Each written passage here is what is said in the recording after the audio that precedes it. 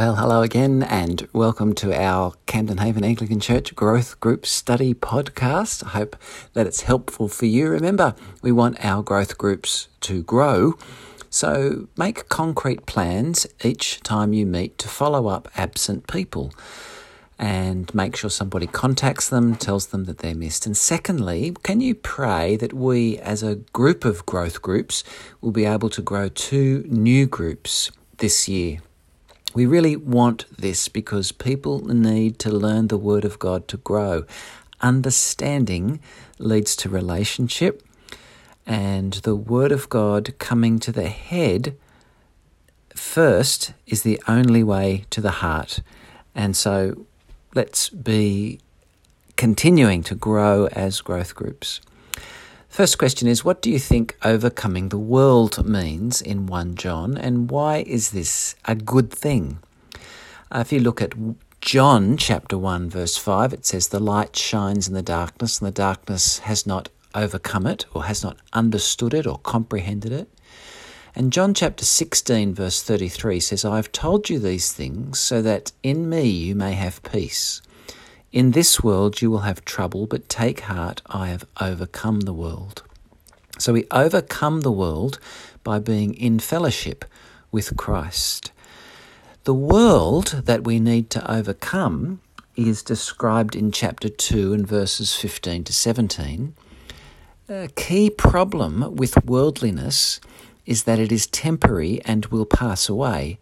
So the one who lives for the world will never find fulfillment in the world because it is not lasting. They'll always be wanting.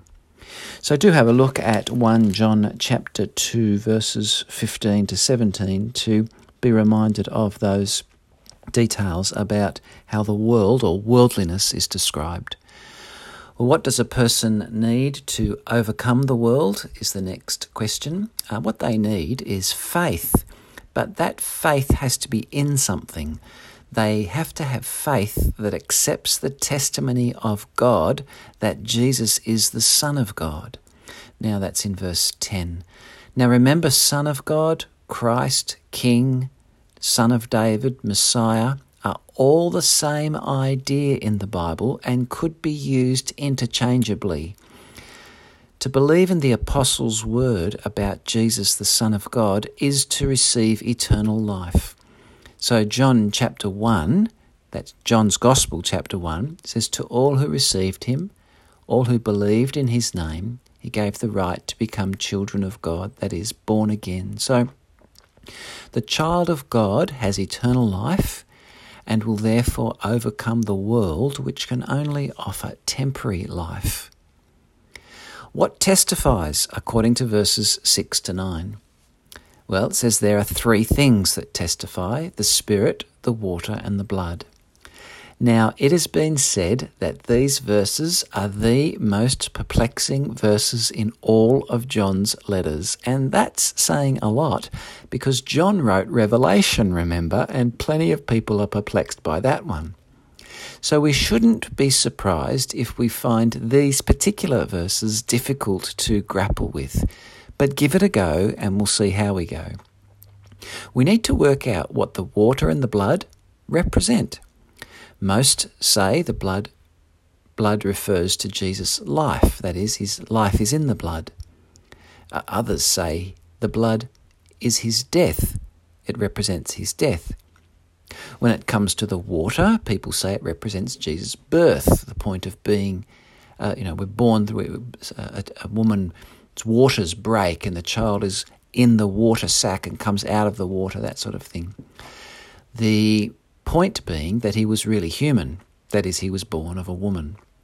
Others say no, the water is about his baptism. It's the voice at the baptism saying, "This is my son whom I love."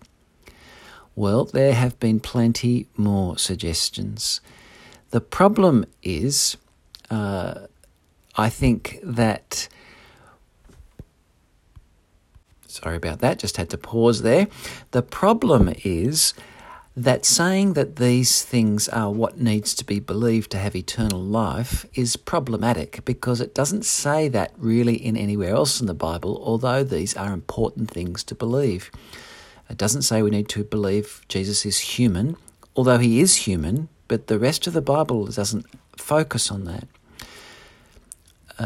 You can see how this is a difficult passage. Now, be content to discuss this and not come up with an answer.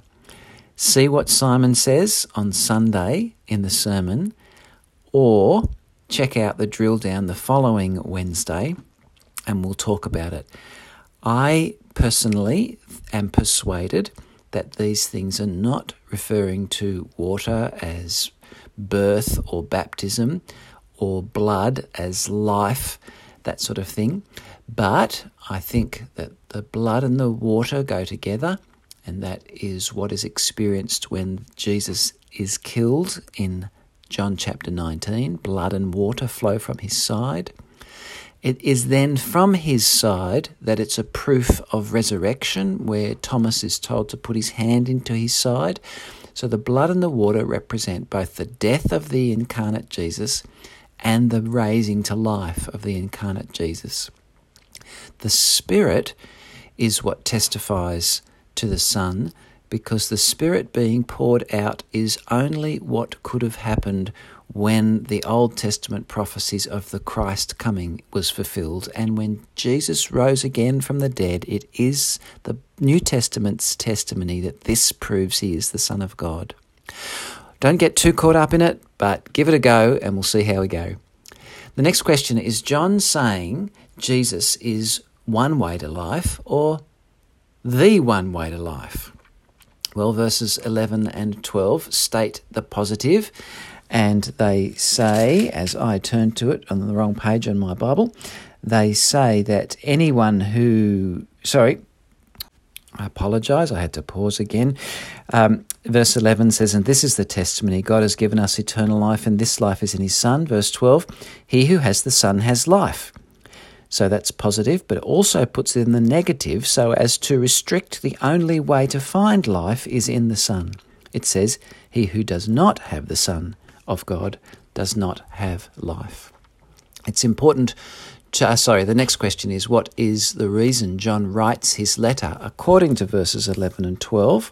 And particularly 13, 11 to 13. So we're looking at verse 13 there. I better change that. It's important to get that John uses the word know a lot. And in his gospel, he wrote, so that you may know life. And in his letter, however, it's so that you may know that you know life.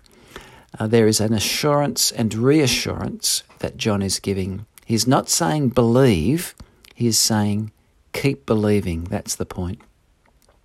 The next question, knowing that you know God will produce confidence. What will this confidence produce?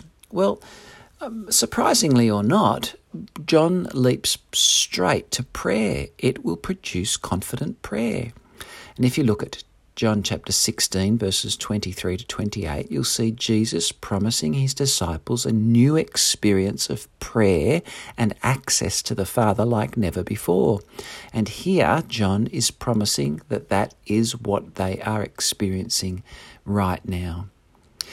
The next question is verses 14 and 15, a promise that we will get whatever we ask for. Well, this follows on in prayer, and the answer is yes and no. No, we won't be given what is not good for us. See Matthew 7 to 12, the ask, seek and knock passage. But the good news is we will be given when we ask according to his will, and that's the important phrase. And what is his will? Well, we have found out in 1 John that his will is that we love and believe. Overcoming is achieved by faith in Jesus and expressed in prayer. How will this passage help you to pray better this week? Well, this is the application bit, and draw people out and ask why they should be more confident in prayer and what they will confidently pray about. We don't want them just to say, well, I should pray more. We want to say you should pray better, and what will praying better look like? From this passage, what will they pray for themselves? And will they be more confident in that prayer? What will they pray for others? And will they be more confident in that prayer? Well, there's the next study. This is a really good one. We're on our second last one, I think. So we've had a great journey through 1 John, and we continue in it this time. Really pray your group goes well, and God bless.